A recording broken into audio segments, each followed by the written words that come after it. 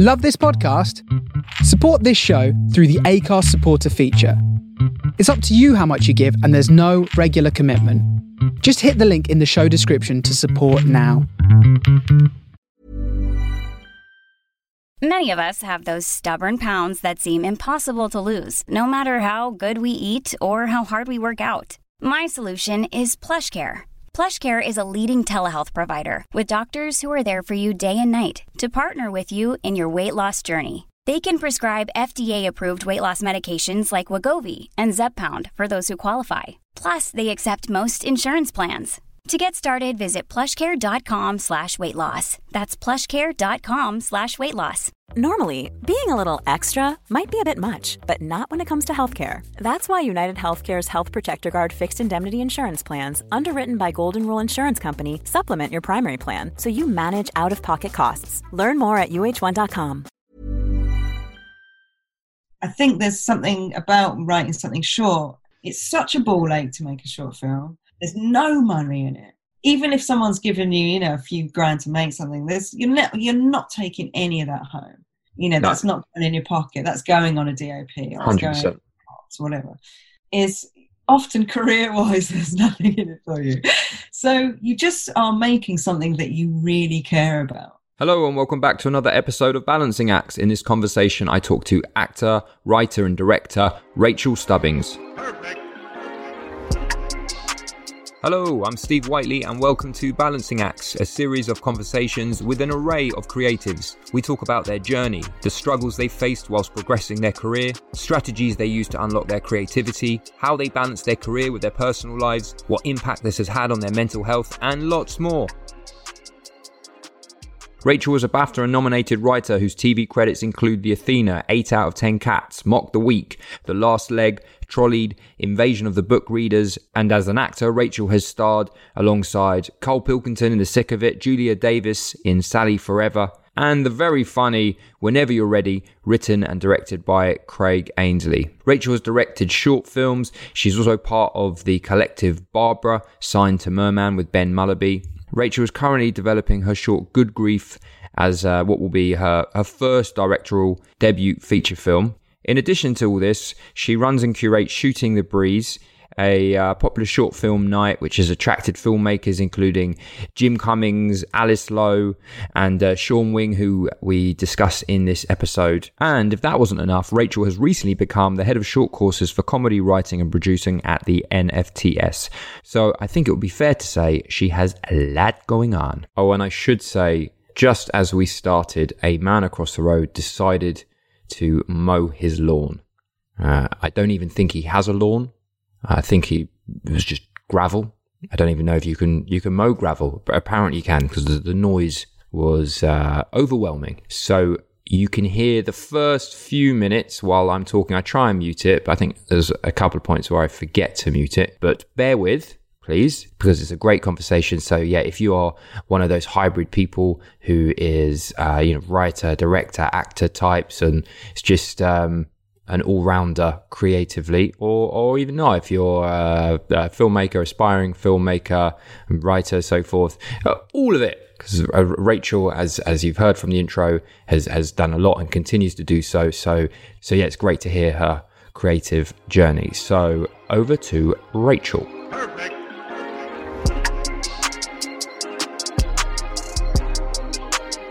I'm going to start off with a very formulaic question. How has this past year and all the shenanigans that have gone with it treated you, both professionally and personally? It's been an absolute roller coaster. Work-wise, I got a couple of commissions just before lockdown or at the very beginning. In fact, Craig and I'm mentioning Craig for the listeners because that's the link with Steve and I. We both love the same man. Craig Ainsley. He and I had a commission at the very beginning or just before, I can't remember quite. And then a project that I was developing with Baby Cow that I thought, oh God, when we went into lockdown, I thought, oh, they're not going to want this because it was about my relationship with my nana. And I was like, it's like, that was really COVID-y. And they actually were like the opposite. They're like, no, we'd like to so they commissioned that as well, which I'm writing with Alistair Green. So I was quite busy writing, and I had other bits and bobs, like I sometimes write for commercials and stuff, so I was writing a few of them.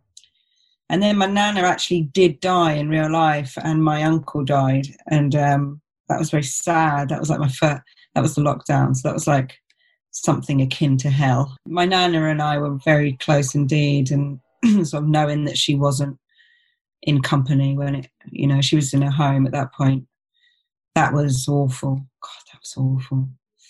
Just worrying all the time about her, and just worrying about the fact that she might not understand why we're not visiting. And then sort of after she died, there was something like relief. I know that sounds cruel, but she wouldn't have wanted to be alive anymore. And then I was writing about her in this script with my friend Al. So it all felt quite nice in a way. And so my lockdown settled down a little bit then. And then I also taught myself stop motion animation. And I am a really keen sewer, and I made like thousands of face masks and sent them off to people. So, it's been lockdown itself sort of suits my personality, if I'm totally honest. Like, I really enjoy being alone.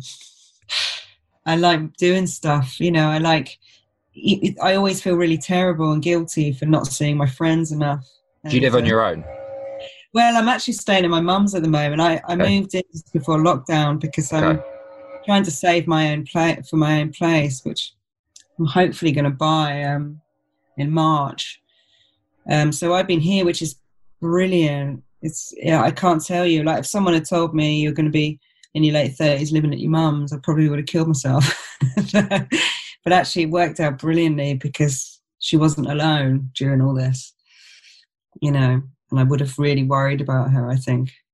And also I have dogs, and she's really shared the responsibility of them, which has been quite nice.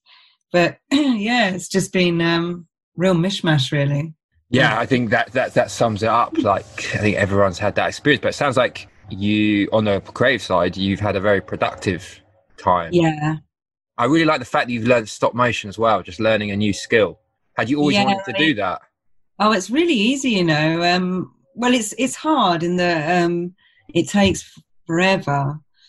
But my friend, I've got a friend over in LA called Sean Wing. I don't know if you've seen any of his stuff. He's a filmmaker I met through my film night. Okay.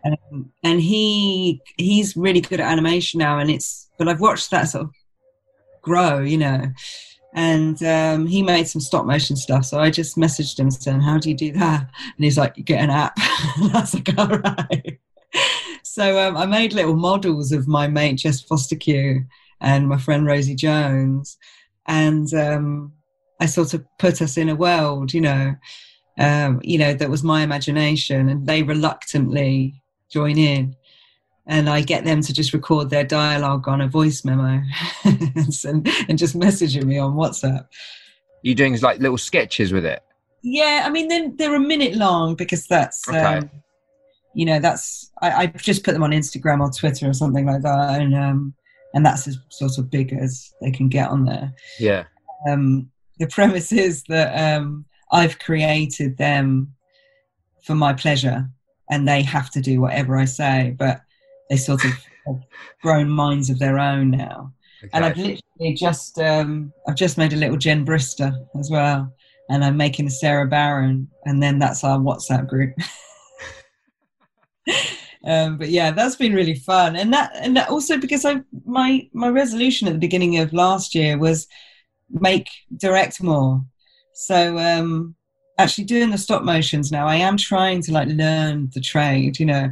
I used to just do them as one takes, and now I'm like, right, I'm going to cut to a mid now and do a close up and do a contra zoom. Yeah.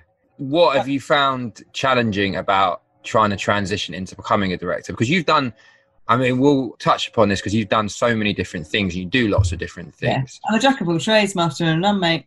Yeah, but it seems like it's working for you.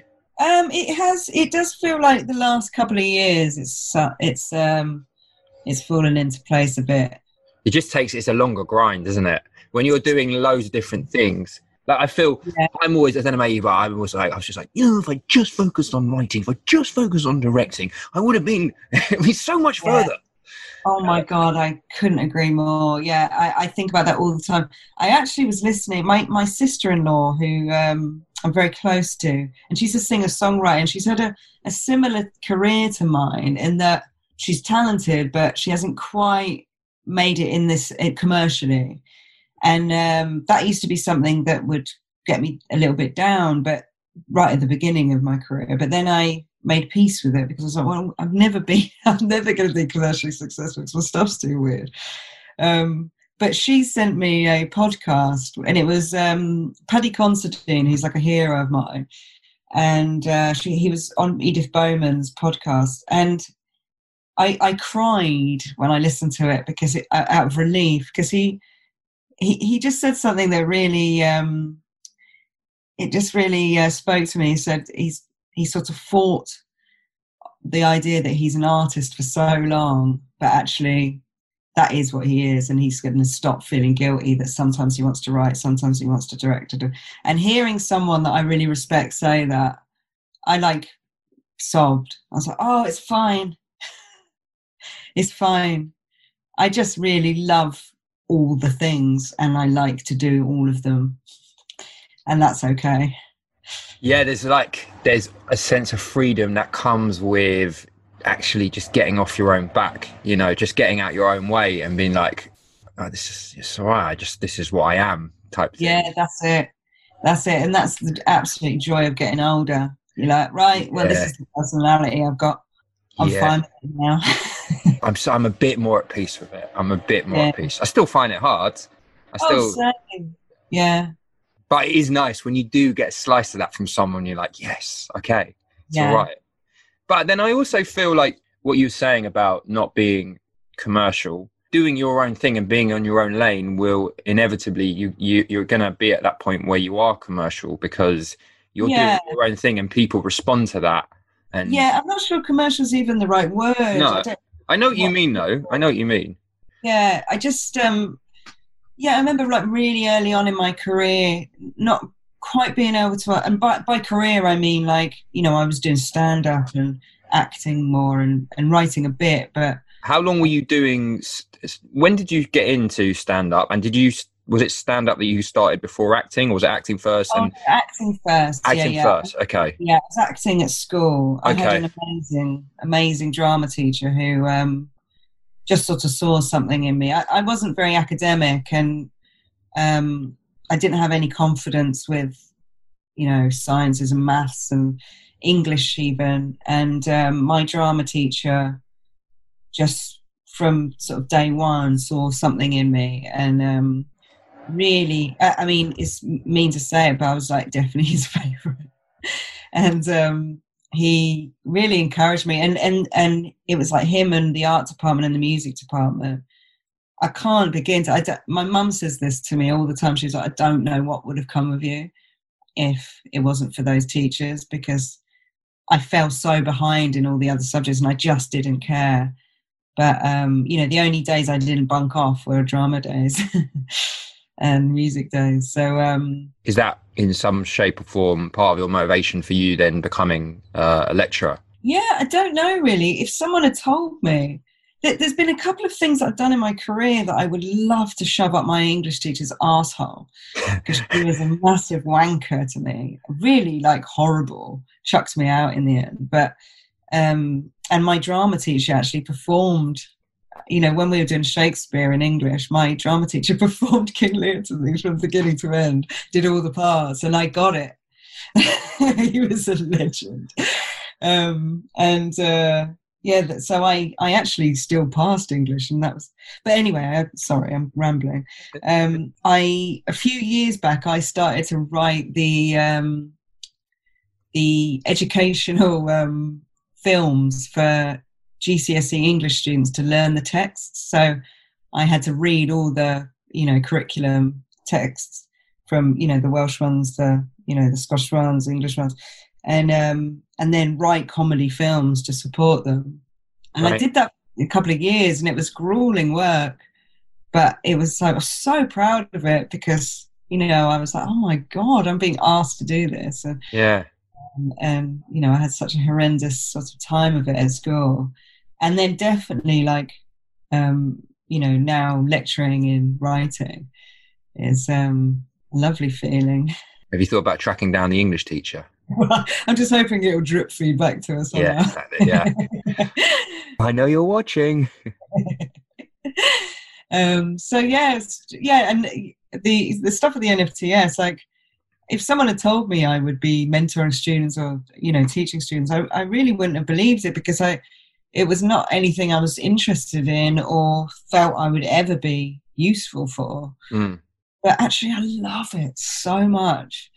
And I'm going to be, starting at the end of this month as the course leader. So I'm like, Big Daddy. Congrats. So what is it that you enjoy about it? Do you like the idea of being able to like give back, share your pearls of wisdom?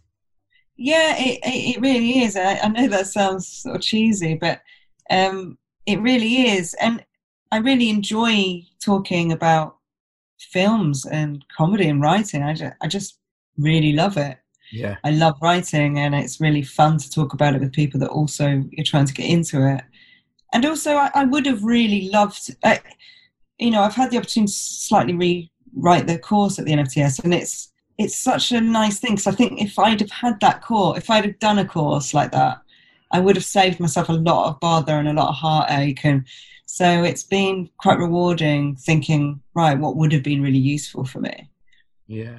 And things like writers' rooms, they're really terrifying.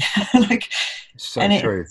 Yeah, like that first thing, when it's like, I haven't said anything yet, and, we're 15 minutes in, I've got to pump out an idea. And knowing now, like, it doesn't matter if your idea's shit. No. In fact, shit ideas are great because it gets you laughing, gets you talking. But, just being able to like impart tiny little nuggets like that on the students, be like, just open your gob.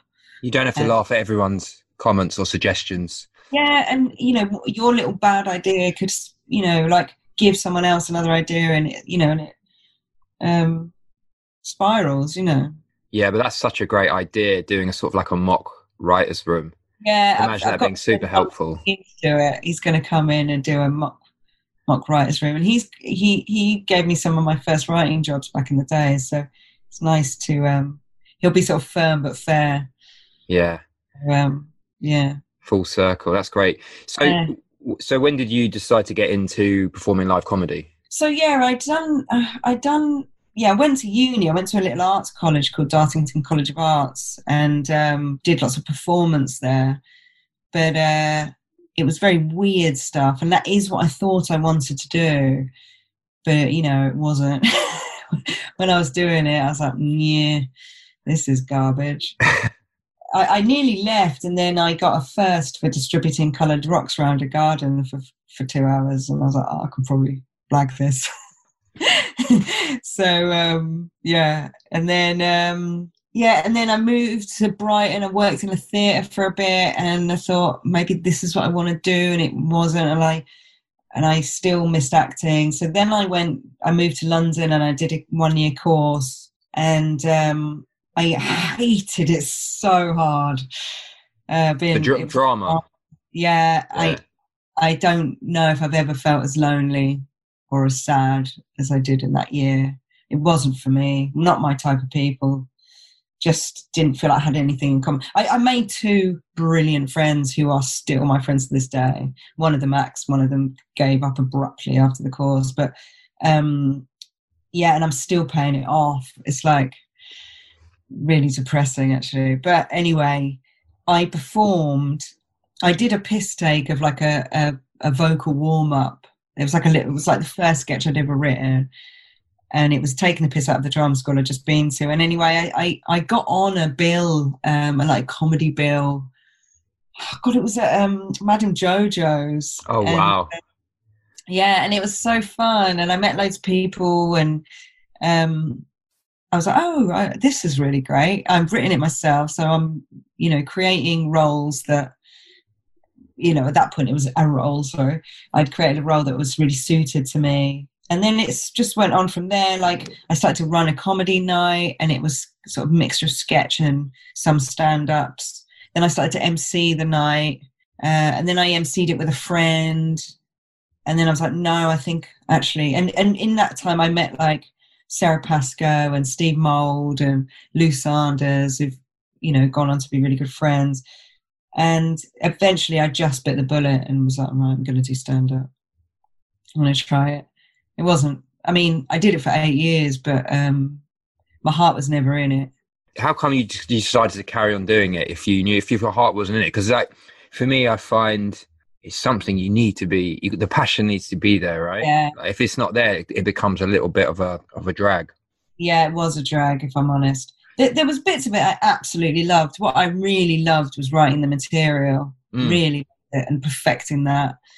But I would more or less go on stage and perform a monologue. It was, if I was doing it now, it would be totally different. You know, I'm good at improvising and I'm not scared as I used to be. But oh my God, my nerves were like, they were debilitating. You know, Yeah. I had a gig in the evening, my whole day. Well, you know, the few days leading up, that was sort of a write-off.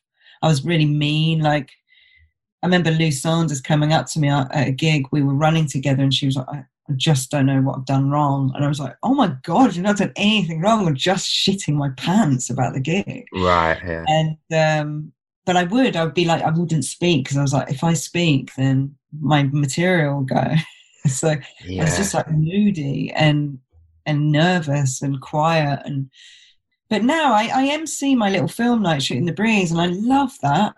I'm never nervous. I get to sort of crack jokes and stuff, but I don't plan what I'm going to say, and I absolutely love that. And it's, you know, it's shambolic and tech goes wrong, and I have to like feel, you know, the projector broke one time for 40 minutes and I had to just talk, and it was absolutely fine. Yeah. In fact, people had a lovely time. You know, it was like Blitz Spirit. We were all like chin wagging, and, you know, I had Luke McQueen and Will Andrews in the audience. So they, you know, were doing a bit. Great. Showing off, basically. Yeah. I can relate to what you're saying, because I did improv before I did stand-up. Oh, okay. That's and a good...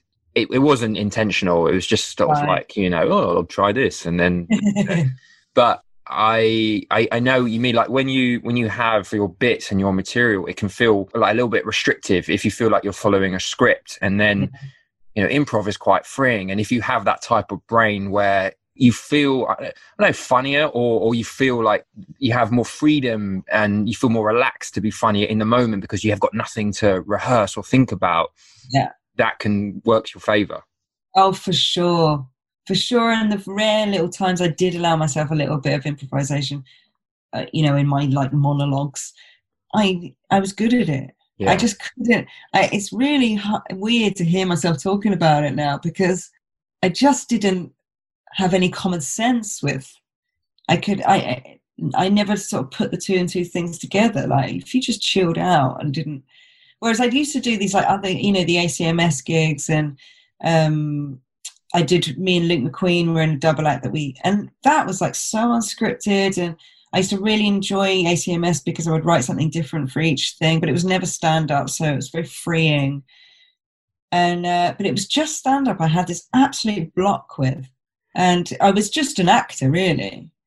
I can fully relate to that, because I'm the same. When I've done like stand-ups myself, I'm just like, ugh!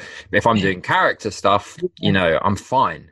Or if it's exactly the same, it's kind of, I don't know if you feel this, but you kind of feel like, well, I should do this. Like, I don't know, it's almost like a dutiful thing. I should do this.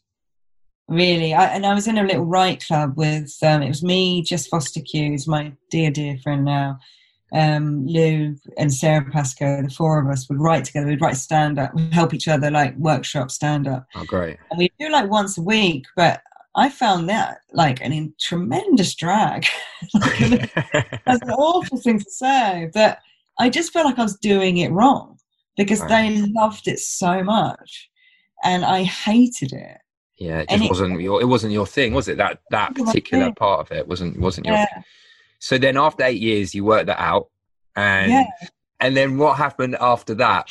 it wasn't like you decided, oh, actually, like me performing stand-up isn't for me, and actually doing the more like what you said, alternative or character, whatever, that's for me. Do you just decided actually performing comedy is not for me anymore, or was it more of a case of like you were more drawn to writing, etc., and so you? Oh well, I was always writing during that period. In fact, from the moment I did that, left drama school, I wrote, and I wrote a feature film with my friends Jim and Jamie, which isn't with Jim Owen, who I still collaborate with a lot, and a guy called Jamie Jones, who was nominated for won a couple of BAFTAs, I think, last year for his film Obey, and I had a cameo in it, and it was lovely. Nice. So I felt full circle. But we spent years writing a feature film together, and it wasn't any good. But it was my film. It was my equivalent of film school, really. Okay. Writing that with them, and I wrote sketches, and I'd done, me and Luke would write lots of stuff together, and sitcoms I was developing a few, and short films, obviously I made lots. So I was doing all of that during the stand-up time, but I wasn't, I didn't dare admit to myself that was the stuff I liked, and the stand-up wasn't. I think if I hadn't done stand-up, I probably would have gotten a lot further with my writing. Because, like I say, if I had a gig, tonight, we wouldn't be doing this podcast, Sure. Yeah. Do you think, in hindsight, that all those years doing stand-up in some way informed your writing and you've benefited as a result?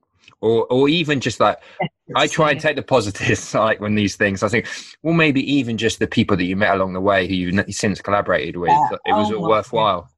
Yeah, I mean, my Jess Foster Q, she lives 5 minutes down the road. I met her doing stand-up. She's my best, dearest friend. We're developing a thing together. Luke McQueen, I wouldn't have met him, and he's, a key collaborator. Brett Goldstein's been really, quite a big person in my career. And, they're all people that I wouldn't have met if it wasn't for, stand-up. Yeah. And, Diane Morgan and Joe Wilkinson, they were people I really looked up to. And, I just performed with Joe. Me and Joe just made a little thing together. Diane and I have collaborated quite a few times. So, whilst I can feel quite cynical about it, like, I probably take for granted how many contacts I made that have been really great friends and people that I've really enjoyed working with since. So, that they are definite positives. Talking of those collaborations you mentioned, like, it's amazing how many people you collaborate with, and you've got, like, it seems like you've got particular people that you work with time and time again. Was that always like an intention, or was it more of a case of you just enjoy, it's more fun creating things with people and working on your own? For sure. I've made a lot of stuff with Jim Owen, him as director, both of us as writers, and me as a performer. And in between the lockdowns, I went to, he wrote me a little tiny thing with this thing with Joe Wilkinson, and I was like, oh yeah, definitely do that. Oh no, fuck, he didn't write it. No, he directed it. Yeah, but I was immediately like, oh yeah, obviously I'm going to do that. Yeah. And then Craig Ainsley, Ben Malaby, John Drever, they were all people. When I met those guys, I was like, oh, these are my people. Yeah, that's a nice feeling when you have that. Yeah, it's really, and it's the short film people. Always. Yeah. Because there's a difference. I feel like you've got like people creating social media content and sketches, which is great, all that sort of viral led stuff that's on Twitter, etc. But I feel like it's a different world to the short film world. Yeah, I agree. Yeah, my little film night. I'm so good at trash talking myself and not very good at complimenting myself. But Shooting the Breeze, my film night, is the best thing in my life. Is it? Yeah, it's become this just such a lovely event, and the people that come, it's often the same people, but it's people I just really admire. And I saw, because I was looking at Jim Cummings' film. Cummings. I know Jim. He's just ridiculous, isn't he? That Thunder Road. I was just going on and on about that. When I saw that, I was like, this is the level. Yeah. And then the other one, what's it? I know you fucked at Jake Gyllenhaal. Oh yeah, so that's Sean Wing. That's where I recognise his name from. Yeah.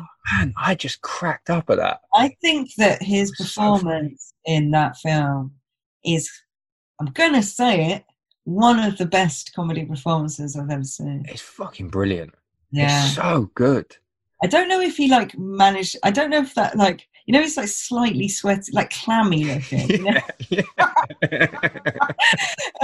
In the scene where he's like at the party, when he's walking through like, I don't know whether that was just his natural state or if he was sprayed a little bit, but it's such it worked. And I think about it and I laugh.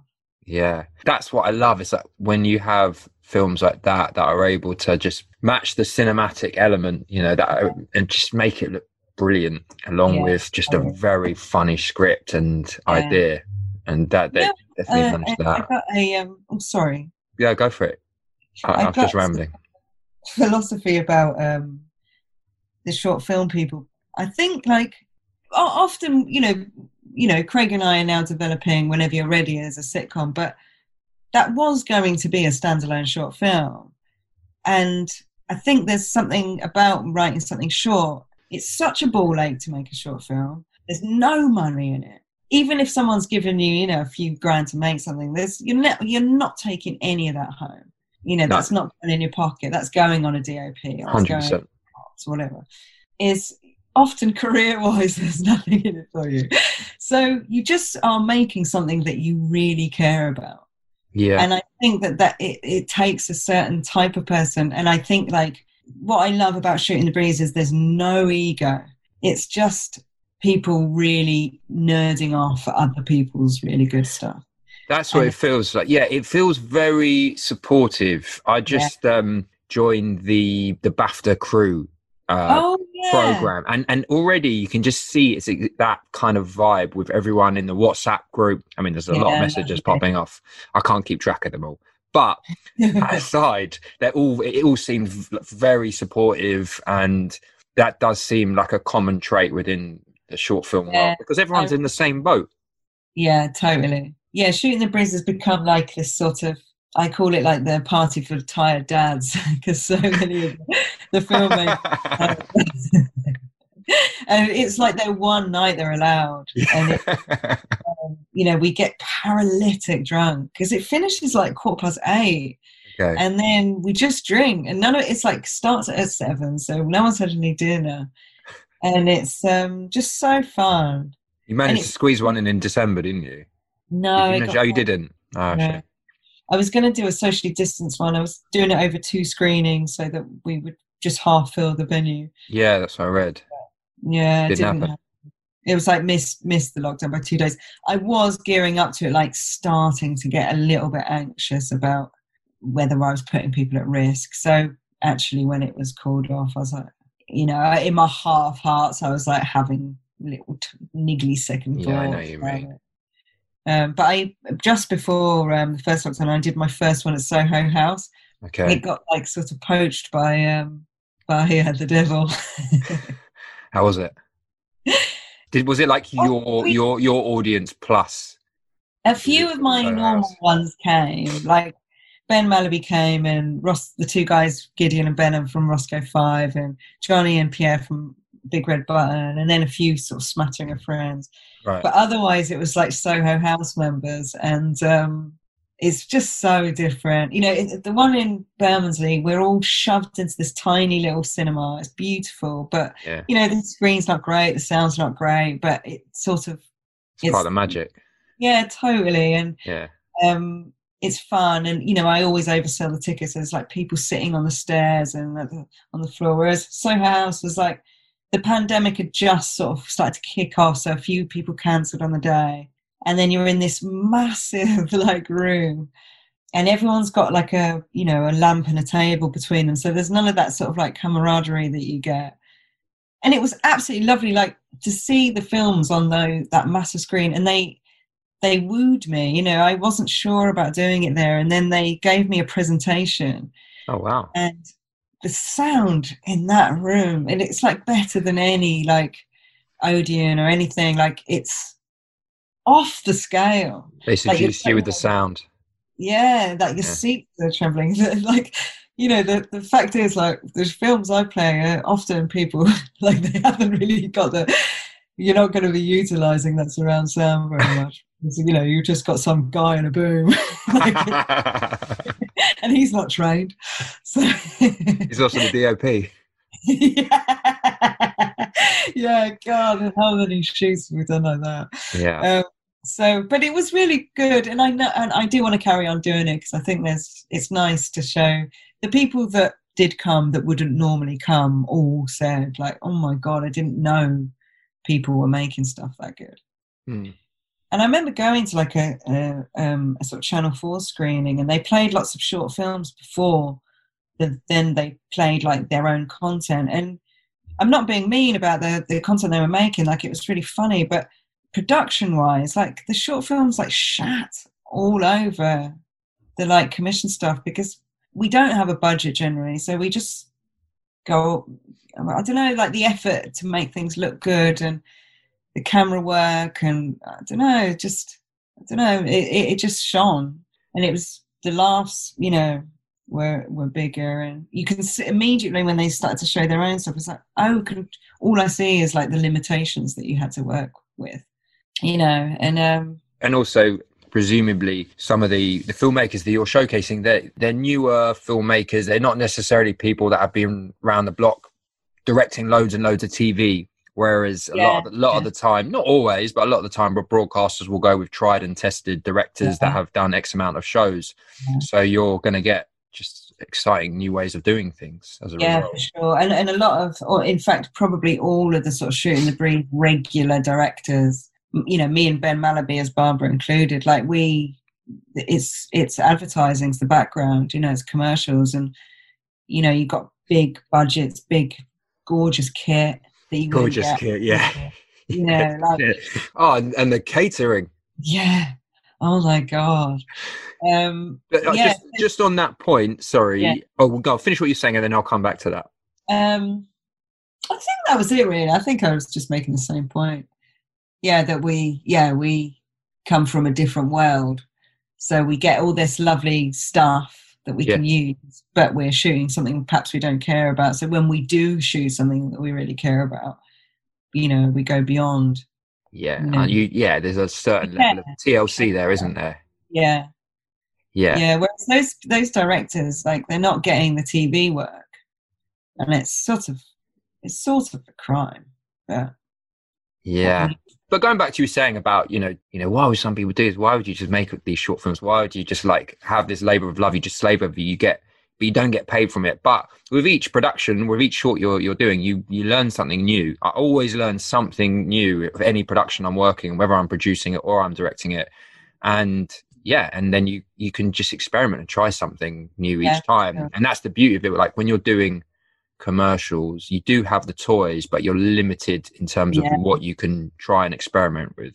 Absolutely, because you've got a panicked client next door looking through the monitor. Sorry, what can you just move that biscuit a little bit to the right? The food stuff. Oh my God. Yeah, that's the worst bit. I get it. Look, I completely get it. I understand their position. You know, they're just protecting their brand, and, you know, they're not the enemy or anything but just going back to, you know, what the beauty of making your own projects is, just you have that creative freedom that you wouldn't otherwise have. Yeah, totally. But just not the budget. Perfect. Hello, sorry to interrupt in the middle of this insightful conversation, which I'm enjoying, I'm sure, just as much as you are. But I need to give you guys a little reminder. If you like this conversation, this episode, if you like balancing acts in general, then please do subscribe to us, rate and review us, because it makes the world of difference. And the more reviews we get, the more rates we get, the more people can discover the podcast, and we can make it go viral, whatever that means. Okay, back to the chat. You mentioned Barbara, and I wanted to talk to you about that. So that's your latest directing collective. Yes, that's me and Ben Malaby. Yeah. So how did that come about? Because I know you've just been signed recently to Merman, haven't you? Is that for you to direct commercials together? Yeah. Great. In fact, that's awesome. They're Otis has been WhatsApping me quite a lot on this call, which I will have to get back to at the end. So Ben and I have been collaborating for ages, and we really bring out something good in each other. I'm a real perfectionist, and but that can slow me right down sometimes. Whereas Ben's like slapdash, let's do it, let's make it. And which is, I need a bit of that, and he needs a bit of me, and so it works really well. My background is predominantly writing, his is directing. I'm really, new to directing, learning the ropes, and he's the same with writing. So it's worked really well. We've started to make a few things under the umbrella of Barbara. The last thing we made was in between the lockdowns with Kyle Smith-Bino, who's absolutely brilliant. And I saw that. It's great. Oh, thanks. Yeah, I mean, I was like, I want it all in one take. And Ben's sometimes like, really? Because that is a ball ache. And I was like, I want it in one take. And I want a 3/6, And then he lectures at South Bank Uni. So we often use the crew from there. And there's a brilliant DOP that we use called Jamie. And he's already surly, and he's not even 20. Oh, really? And we use him all the time. And he got to the shoot, and he was like, right, shall I put the camera on sticks? And Ben was like, oh yeah, I should have told you, it's all one take, so you think it needs to be handheld. And the little kid was just like, for fuck's sake, like, you gotta let me know.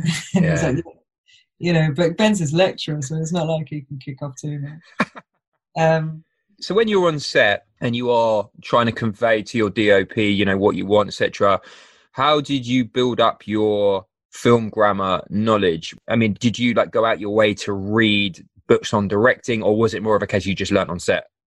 Just learn on set. I want it moving. I want it moving. Yeah, I really, honestly, sometimes that's what I did starting off. I would just be like, just moving it, keep it still, the camera's still. And then I could saw the first AD and DOP just nodding their heads in disgust. I like it. And also I think I definitely had imposter syndrome when I was first in it, but and I still get it, especially now that me and Ben are sort of getting proper work. But the DOPs I've always worked with have been just so into doing something interesting and just so kind and into the project that it's just been a joy. They get to be creative then. I'm like, there was one time when I was working with a DOP called Ibrahim, and he works for Ascension Films, so he's predominantly like a drone pilot, but he was doing some stuff, some Steadicam stuff with me, and I was desperate to do a 360, all the way, I was going, like Matrix. And he was like, we just haven't got the depth of field to do that. It was like, but we could do a contra zoom. And I was like, and he was like, Jaws. I was like, yeah, I want a Jaws zoom. And so me and him have got a great way of talking to each other now, where we just list things from movies. Yeah. And, and even with the various artist projects, I was like, I was using Kaiser Sose in Usual Suspects as a a cinematic reference to The Walking, So I work like that, I often just find the YouTube clip or the image or something like that and show that, my storyboards are often built of, stills from films. Everyone's got their own way of doing things, haven't they? It's whatever works best for you, and you just figure it out. And there isn't a one system for all. And going back to that thing what you're saying about imposter syndrome, it's very easy to get caught up in that on the basis of I'm just showing my DOP a reference to a film. It's why not? Yeah. If that is the most effective way to convey your idea and what you want, then great. Yeah, and I think the DOPs that I've worked with that are just friends now, I guess, that means that they get to use all the tools that they've learned. Yeah. They're then fixing a problem, and we're talking about it, and we're getting excited about it, and I used to feel so bad that I didn't know the names of lenses and stuff. I am slowly sort of learning them, and working with Ben, who studied film, teaches it. Sometimes I'm slow down. You need to just tell me, I don't know what you're saying. Yeah. And you need to, and it's quite, you know, he works really quickly, so sometimes I have to just go say all of that again. Yeah, but then you from the flip side, I'm sure he probably benefits from the fact that you come from a performing background. Yeah. There's a certain level of empathy that you have with your performers and can communicate with them in a different manner. Yeah, for sure. Yeah, right. I mean, me and him have always worked very efficiently as me as performer and him as director. But he definitely, you know, he never like says "well done" or "good, that was good" or anything. And I the don't. Actors. Yeah, but I keep them on their toes. Yeah, I'm just happy to get it done, you know. Yeah. But yeah, sometimes I'm like, you have to go and tell him he was good. It's very deflating. Yeah, and because like as an actor, like, I know if I've been on set before, particularly early on, and I've done something, and you're not getting any feedback from the director, you want to ask them, but you feel like I'm going to be worried. It sounds too pathetic and needy if I do. Oh my God. Was that okay for you? Yeah. Like after having sex, was that okay for you? You know why I did that? Yeah, you were saying in the podcast with Craig that you like it when the crew laughs. Yes, that's how needy I am. Yeah, I'm the same. Yeah, like Whenever You're Ready was such a slog. Yeah. And Craig, you know, like, that wasn't improvised, was it? That was scripted. No. Oh my God, it was very scripted. Yeah.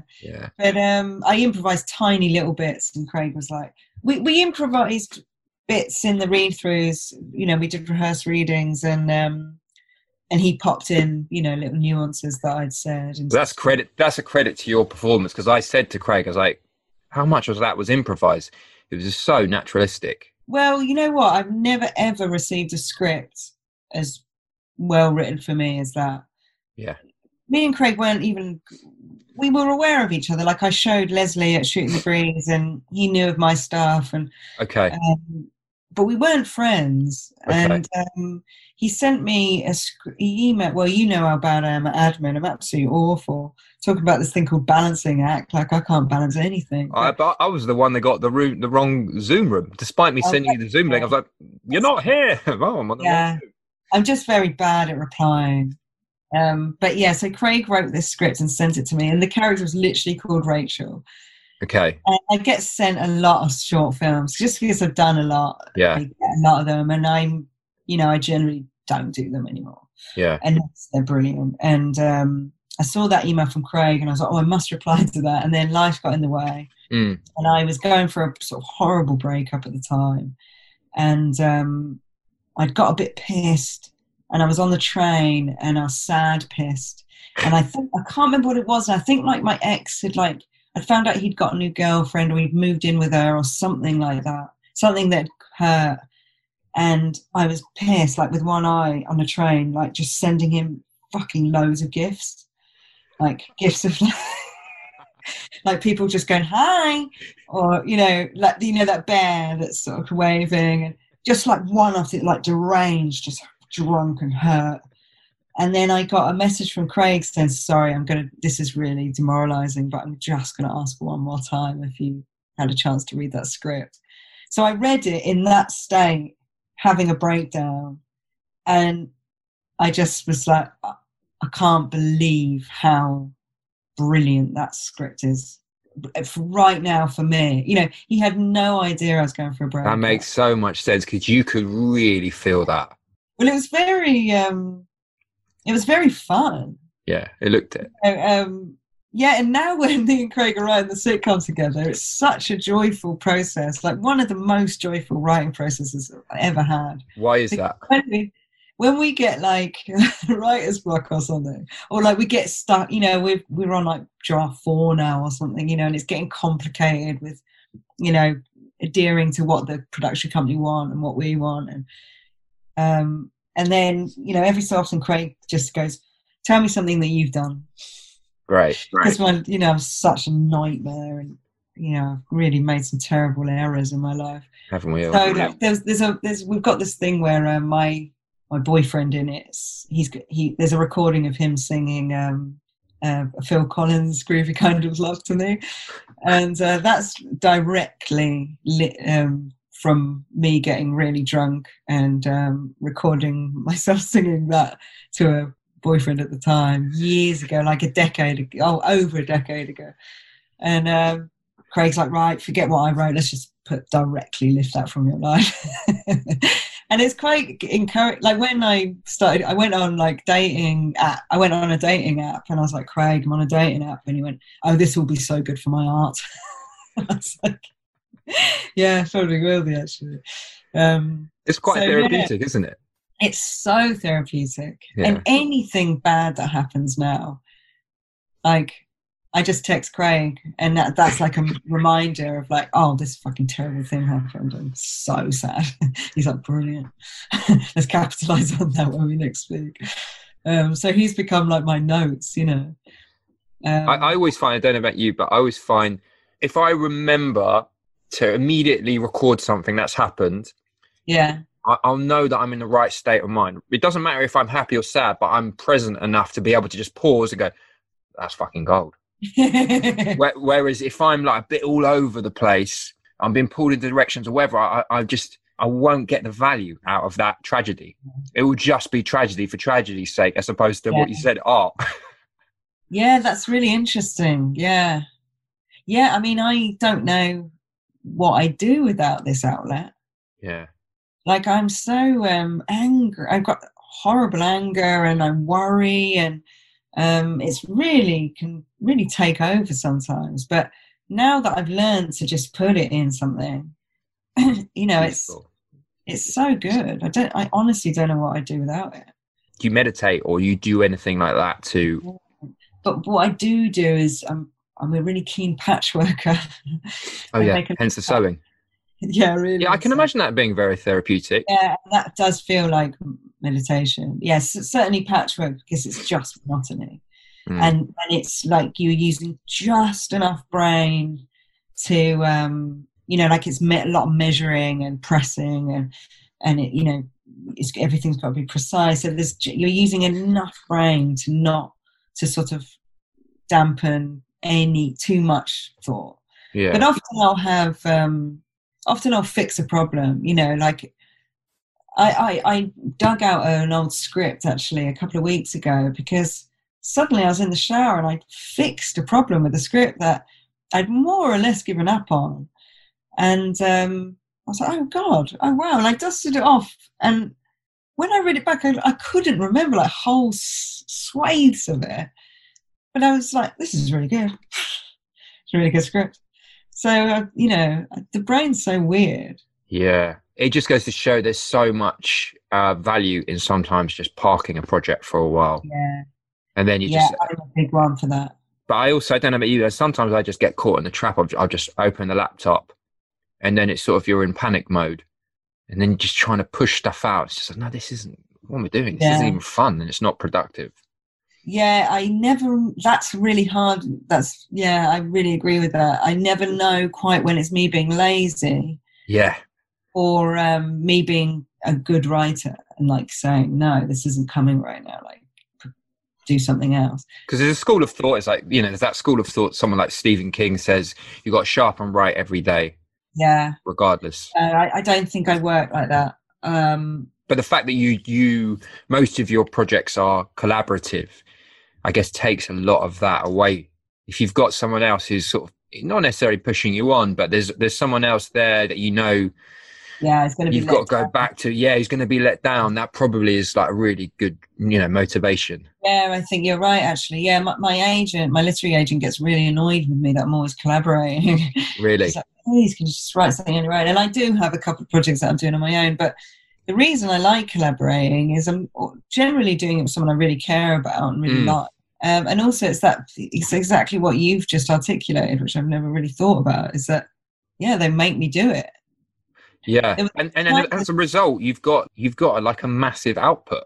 You've got a much bigger output than if you were just doing it on your own. And what's great is that you're popping up acting and then, you know, writing, directing, co-directing. There's so many different avenues, which, as we discussed earlier, at first can feel a bit like, oh, what the fuck am I doing? But you get to a point and you get into your sort of feels like, well, from what I sense, you've got a rhythm and you've got all these different collaborations. And as a result, you've got all these great pieces of work coming out from different angles.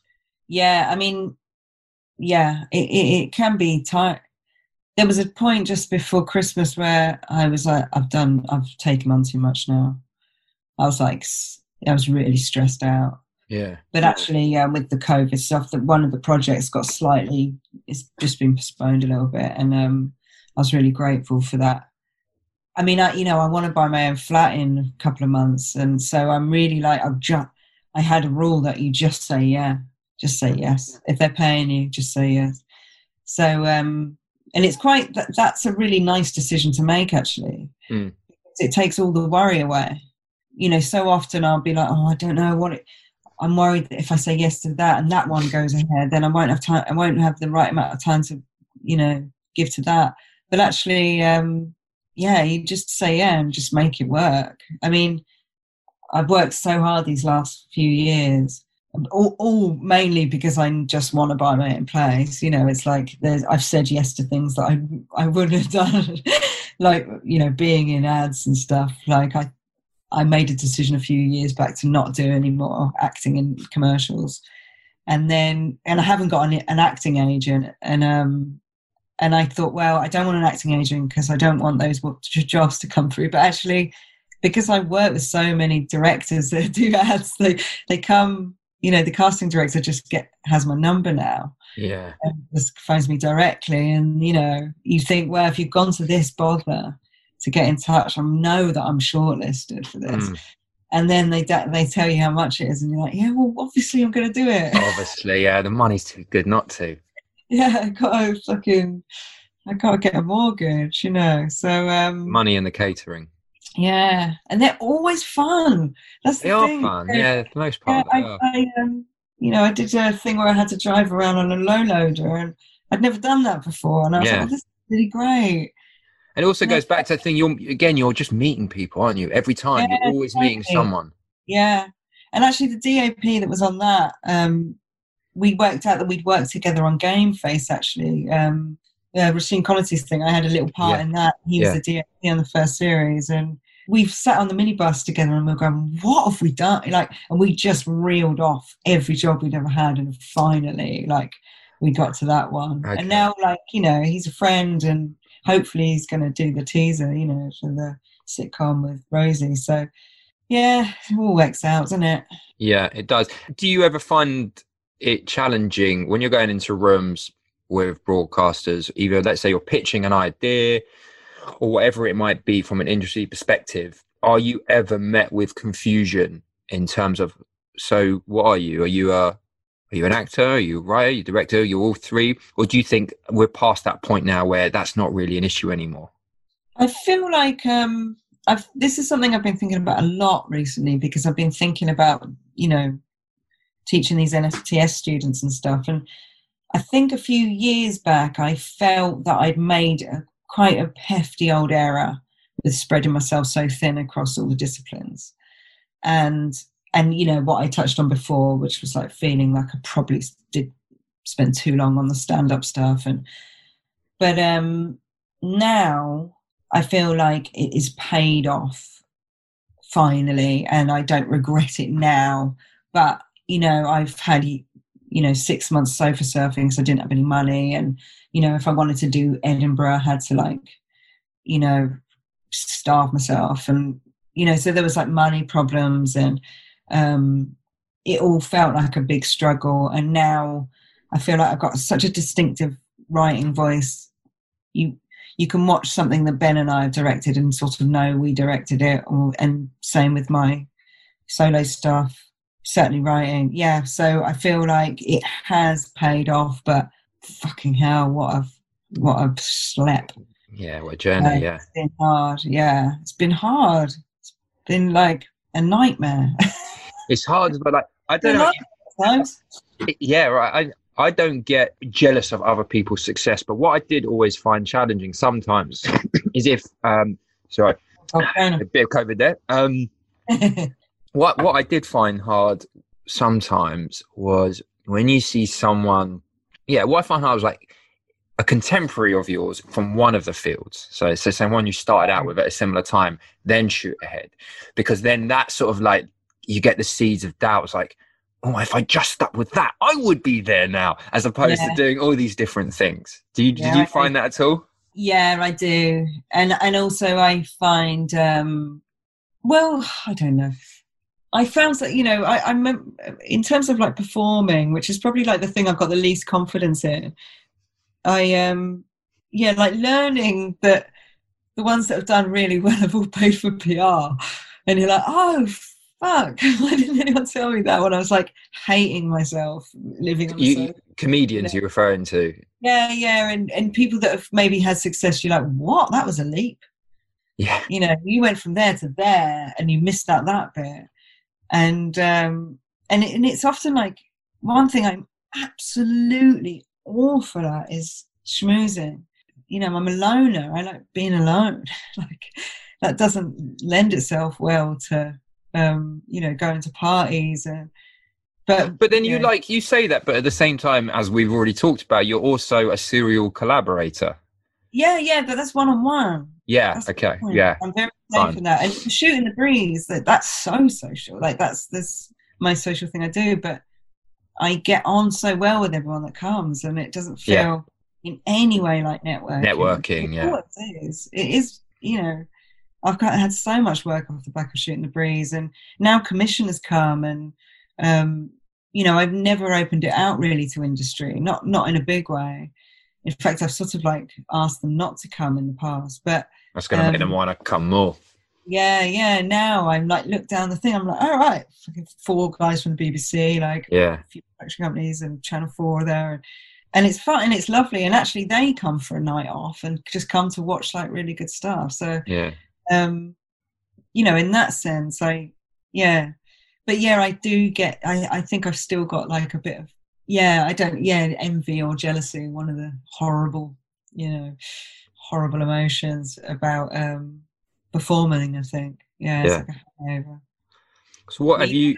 A bit of ego to be doing it in the first place. You got to, you know, that's never going to go. And I never felt like I had enough to make a really good go of it. But I do feel sometimes when I meet people, you know, going like, oh, right, that's the sacrifice you make to be successful. You have to be a fucking wanker. Like that. Yeah. I'd like to think though that is changing. I'd like to think that people, I agree. I agree. I don't know whether people are becoming more empathetic or have just clocked actually working with wankers is not the one. Or social media or whatever it is, like things are more public now, so you can't hide behind that fake persona. I don't know. Yeah, I don't know either. Or maybe it's us that we're just getting older and more forgiving. And I don't know. It does feel like those, like that generation of like divas, like old school, like posh Oxbridgey types, they feel like they're a dying breed. Yeah.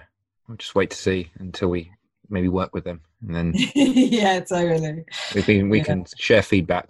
Have you always had like a vision of like the end goal? Have you got like this is it? I know I'm happy here. I've arrived. I can't imagine that I'll ever feel like that. Yeah, you're going to always want to make more and do more. Yeah. But definitely, you know, I've got a few like dreams, like, you know, as a performer, I just absolutely love to work with Shane Meadows. You know, that's like up there. Yeah. You know, and oh God, I mean, Mike Leigh, I would have, but you know, he's knocking on a bit now. They were like, love to, you know, even if it's just sitting in a room chewing the fat with Shane Meadows, I'd love to do that. And I feel like, you know, his work has such a, you know, I'm so influenced by his stuff. And he needs to save us from the latest lockdown and release the latest series of This Is England. Yeah, that would be amazing. The lockdown version.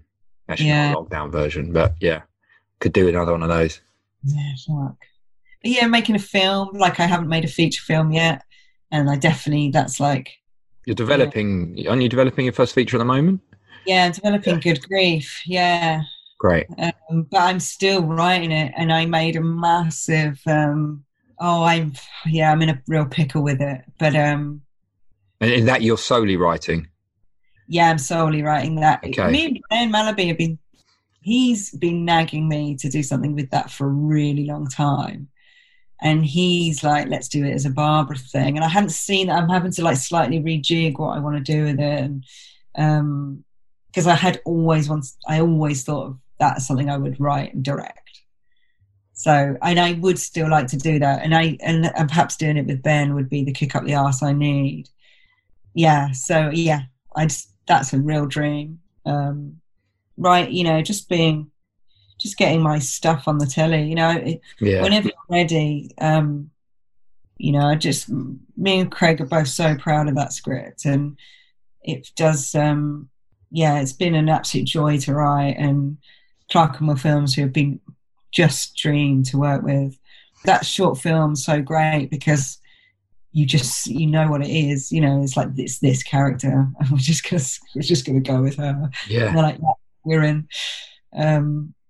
And yeah, their notes have been amazing. You know, you work with some production companies and you're like, oh, when they give you their notes, you're like, oh, I don't think you get what this project is like. Whereas they have just from day one, like, got it. And they've really like wanted me and Craig to feel as free as we can. And brilliant. It's been lovely. That's great. But, yeah, I think like my goalposts change loads. Yeah, they always do, don't they? The goals inevitably get more ambitious as you progress. Yeah, totally. Yeah. I guess that's part of the fun of it, isn't it?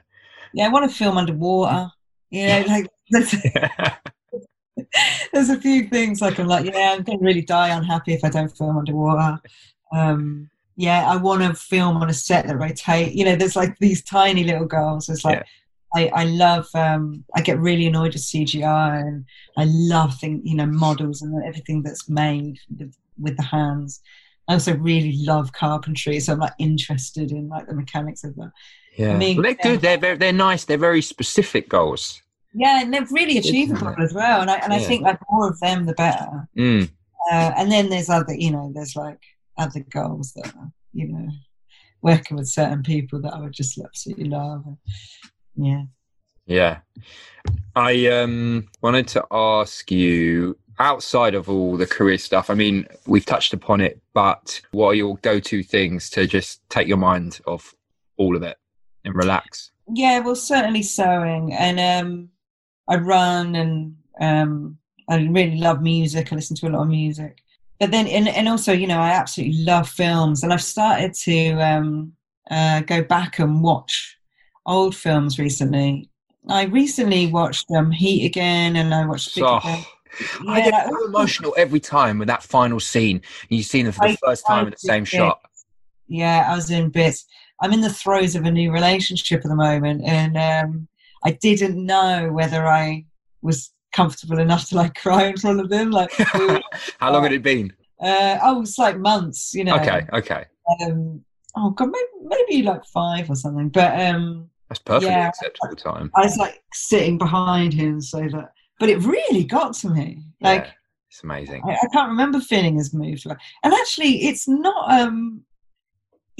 as flawless a film as I remember. Those films age, don't they? They do age. Real patchy plot stuff. It's so complicated. You know, it's like you forget that. And but it was really, it still stood up as a really good. I mean, fuck that shoot 'em up. Yeah, you know, when they come out of the bank, it's. I think I'm gonna go out on a limb and say I think the best shoot 'em up I can think of. Sometimes I just go and watch that bit on YouTube, you know. And you know, and the other thing that I couldn't remember was like Al Pacino's performance is huge, as in like he's playing it big, and there's bits where it's like, all right, mate. Yeah. When he accuses his fiance. I think wife actually, isn't it? Yeah, his wife, wasn't it, of cheating or something like that? When he does that line, "You got a big ass, and you got your head all the way up." Yeah. She's got a great ass. That's it, Yeah, totally. Yeah, but it was fucking great. I mean, it's so long and so good. Val Kilmer, like brilliant performance from him. I watched Point Break again and Ghost. You know, loads of new stuff. But the only trouble with, you know, sometimes I don't want to watch comedy because I don't turn off. So I'm, you know, one of the. And that's so many people who work in comedy say the same thing. Yeah. I don't know if there's also something to be said of like once you start working in it, you're always going to be a fan, but in a way it does change things because you are analysing, etc., and you just you're drawn to other genres. Yeah. Yeah, it's like what I become really drawn to is anything to do with zombies and apocalypse and quite like violent stuff, which is not a great thing to admit, but the Purge stuff, like all of that is like fucking mind-numbing and awful. And I'm never going to make anything like that. So I can really just turn off and like watch shitloads of people get killed. Which feels mad because I'm actually terrified of death, and I've had a lot of grief in my life, and it's not something that sits well with me. But I can absolutely watch a shit ton of people die from a zombie apocalypse. Yeah, not a problem for me. Do you find, being in a relationship, do you ever worry that having that sense of happiness is going to affect your comedy storytelling? Yeah, I do. Because you've got a very specific tone of voice. Yeah. And, probably happiness is not conducive in a sense to it. Yeah. Well, I've got so many things I've not dealt with. That's why I went to see a therapist. I've got a lot of horrible stuff suppressed, so I can just I just pick bits and bobs. Like go into that horrible part of my brain where I blocked that thing out that I did when I was 16. That's probably the way to do it, actually. Right, therapy. You're just probably losing nuggets of gold going to therapy, unless. Yeah, I got a lot of friends to do it, and a lot of my friends have been like, because I've got anger issues. A lot of my friends are like, just go to therapy. I really think you benefit from it, and I'm like, I think I'll just. It's so much fun, when I was the worst thing when I was coming out of that long relationship, the one that before Whenever You're Ready, like I did some mental things and I don't want to ever forget them. So are you saying then that you are purposely not going to therapy because you feel it will?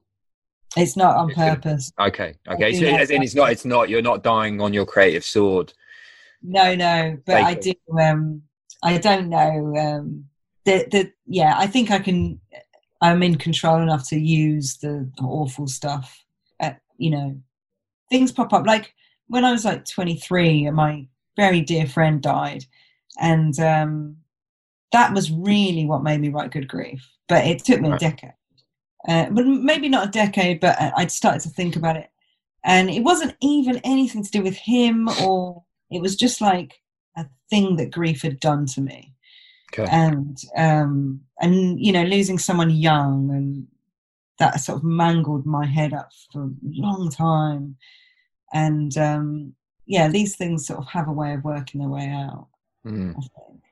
Yeah. Also, therapy just seems like a baller. I mean, oh God. It is. Do you know what happened with my therapist recently? Okay, she abandoned me. She dumped me for somebody else. She basically said, we'd had some therapy stuff and we got some really deep shit, that I'd unearthed. And then 2 sessions later, she said, listen, I've been thinking about it. I actually think this therapist might be better for you because they do a certain type of therapy. And I was like, really? Okay. And I just sort of went along with it because I assume, therapists know best. And then I spoke to my flatmate who's trained to be a psychologist at the moment.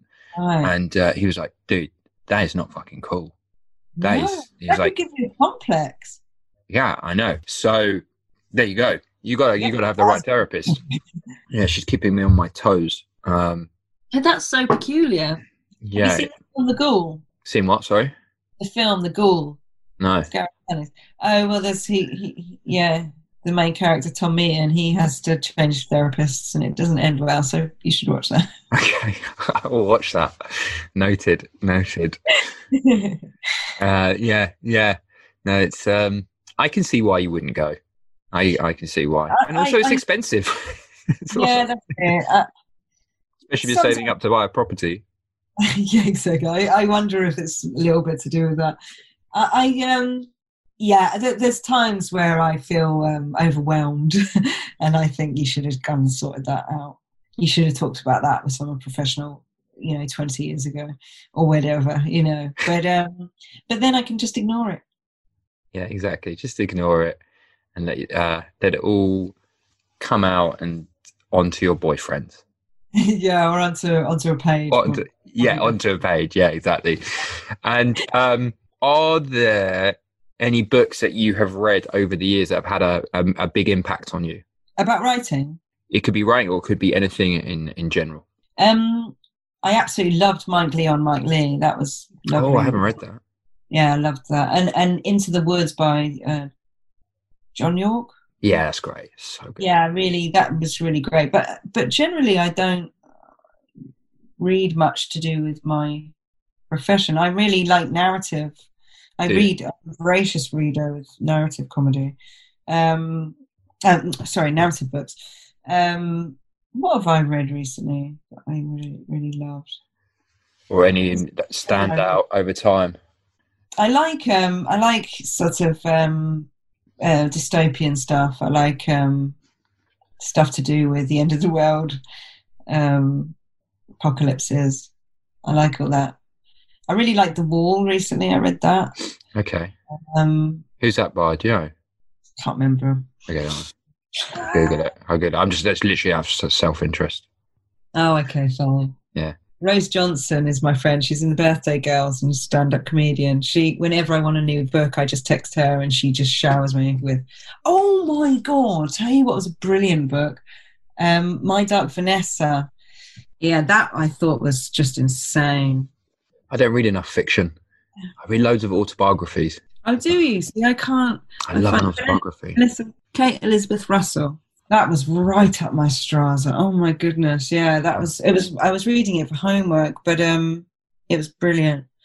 Couldn't put it down, actually. Love that. I love it when that happens. My goodness me. Same. Yeah. It's the best. I was really lost. Cramp. Like, oh my God, when was the last time I moved? Like, busting for a piss. Cause maybe that's where the frozen shoulder came from. Yeah, totally. Yeah.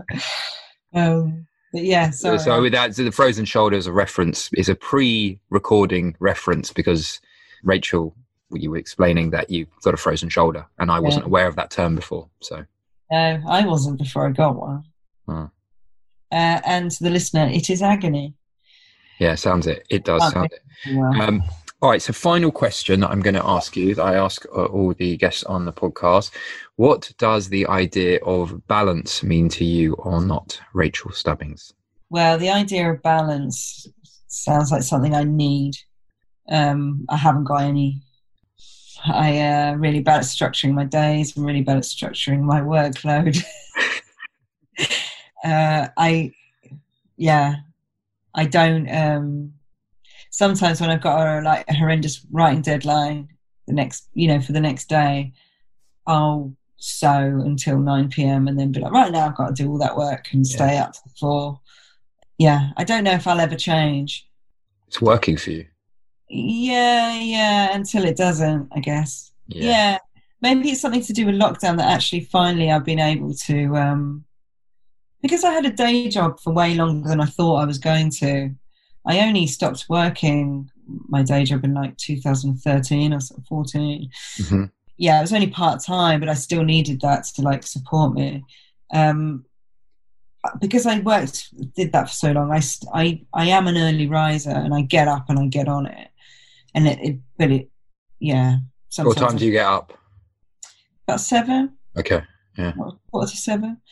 And I get up and that part of my day is really regimented, and I have my breakfast, I take my dogs for a big old walk, I do some exercise, and then I'm at my desk no later than 10 every day. But I used to always try and be up before 10 because that was when I would have started my day job. So I had this like psychological thing where I was like, fuck, you've edited a film, a short film, and you would have still been on the bus. Yeah. And I still get a kick out of that. But then sometimes like I'll work a weekend, but I'll have Wednesday off, and I'm like, Wednesday is my day, I just do whatever I want, and I work hard but not always on the right stuff. Yeah. So I'm envious of people with a bit that can balance there. One thing I'm trying to do now actually is my work-life balance. Okay. I am trying to spend as much time being happy as I am working. How's that going? It's a work in progress. It always is. Yeah. Always is. Yeah. I suppose I'm now trying to, and I'm sure it's it's a product of lockdown that I now really miss my friends and I want to see people and, want to try and make this relationship work and be a nice person. And so, vaguely answered your question. No, very much so. Very much so. Where can people find out about what you're up to and all your various projects? Well, I do try to keep my website up to date, rachelstubbings.com. Although I noticed I haven't put that I'm going to be the NFTS course leader. So I will update that. And actually, probably Shooting the Breeze needs to go on there as an updated thing. But yeah, lots of my films are on there. I've got a Vimeo and then Instagram, Little StubHub. Okay. And Twitter, Rachel Stubbings. Fab. All right. Just, as with my creative stuff, I'm spread thinly over social media as well. Aren't we all? I'm still on Bebo. Are you? I don't think I ever did Bebo. I don't even know. Does it still exist? No. I feel like it might. It felt like one of the innocent ones. That and MySpace. Yeah. Yeah, Vimeo still seems innocent. Oh, very much so. Yeah. Big fan of Vimeo. Yeah. I love Vimeo. And the staff pick can really kick things off for you, can't it? Massively. Yeah, it feels like the last one of those sorts of things. Like Short of the Week, I used to feel like that, but less so. They don't seem to like comedy that much, Short of the Week. Whereas staff picks can be anything. And it just, your view, if you get staff pick, you can go from 500 views to 25,000 in a day. And they're all well-deserved, I find. Yeah. They've got very good taste.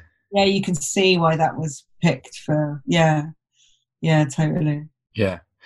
All right, Rachel. Well, it's been absolutely lovely chatting with you. Thank you very much. I wish your frozen shoulder better. Thank you. Did you hear what I just said, or did you choose not to? I didn't hear it. What did you say? Oh, that was very funny in the podcast. I said, let's collaborate. And I completely ignored you. Perfect. And there we have it, Rachel Stubbings in the building via Zoom. Very much enjoyed that conversation. I hope you did too.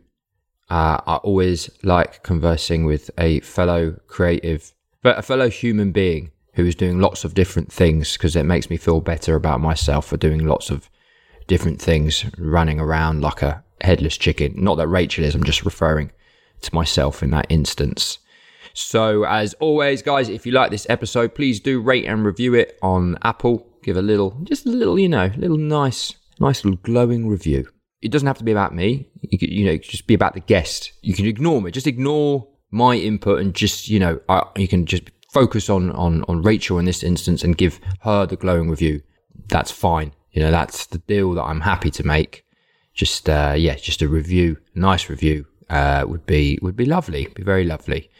Next week, we are switching things up to a slightly different type of guest. His name is Zuby. He's a rapper. He's been making a lot of waves and headlines on social media. He's built up a massive following, about 350,000 followers across. I think that's just on Twitter alone. He's got some very controversial opinions, but I'm interested in talking to a whole array of people and creatives with different viewpoints. I think it's good to mix it up. So very much looking forward to that conversation. So thanks as always for listening, and until next time, see you later. A lot can happen in the next 3 years. Like a chatbot may be your new best friend. But what won't change? Needing health insurance. United Healthcare Tri-Term Medical Plans are available for these changing times. Underwritten by Golden Rule Insurance Company, they offer budget-friendly, flexible coverage for people who are in between jobs or missed open enrollment. The plans last nearly 3 years in some states, with access to a nationwide network of doctors and hospitals. So for whatever tomorrow brings, United Healthcare Tri-Term Medical Plans may be for you. Learn more at uh1.com. Mom deserves the best, and there's no better place to shop for Mother's Day than Whole Foods Market. They're your destination for unbeatable savings, from premium gifts to show-stopping flowers and irresistible desserts. Start by saving 33% with Prime on all body care and candles. Then get a 15-stem bunch of tulips for just $9.99 each with Prime. Round out Mom's menu with festive rosé, irresistible berry chantilly cake, and more special treats. Come celebrate Mother's Day at Whole Foods Market. Even when we're on a budget, we still deserve nice things. Quince is a place to scoop up stunning high-end goods for 50 to 80% less than similar brands. They have buttery soft cashmere sweaters starting at $50, luxurious Italian leather bags, and so much more. Plus, Quince only works with factories that use safe, ethical, and responsible manufacturing. Get the high-end goods you'll love without the high price tag with Quince. Go to quince.com/style for free shipping and 365-day returns.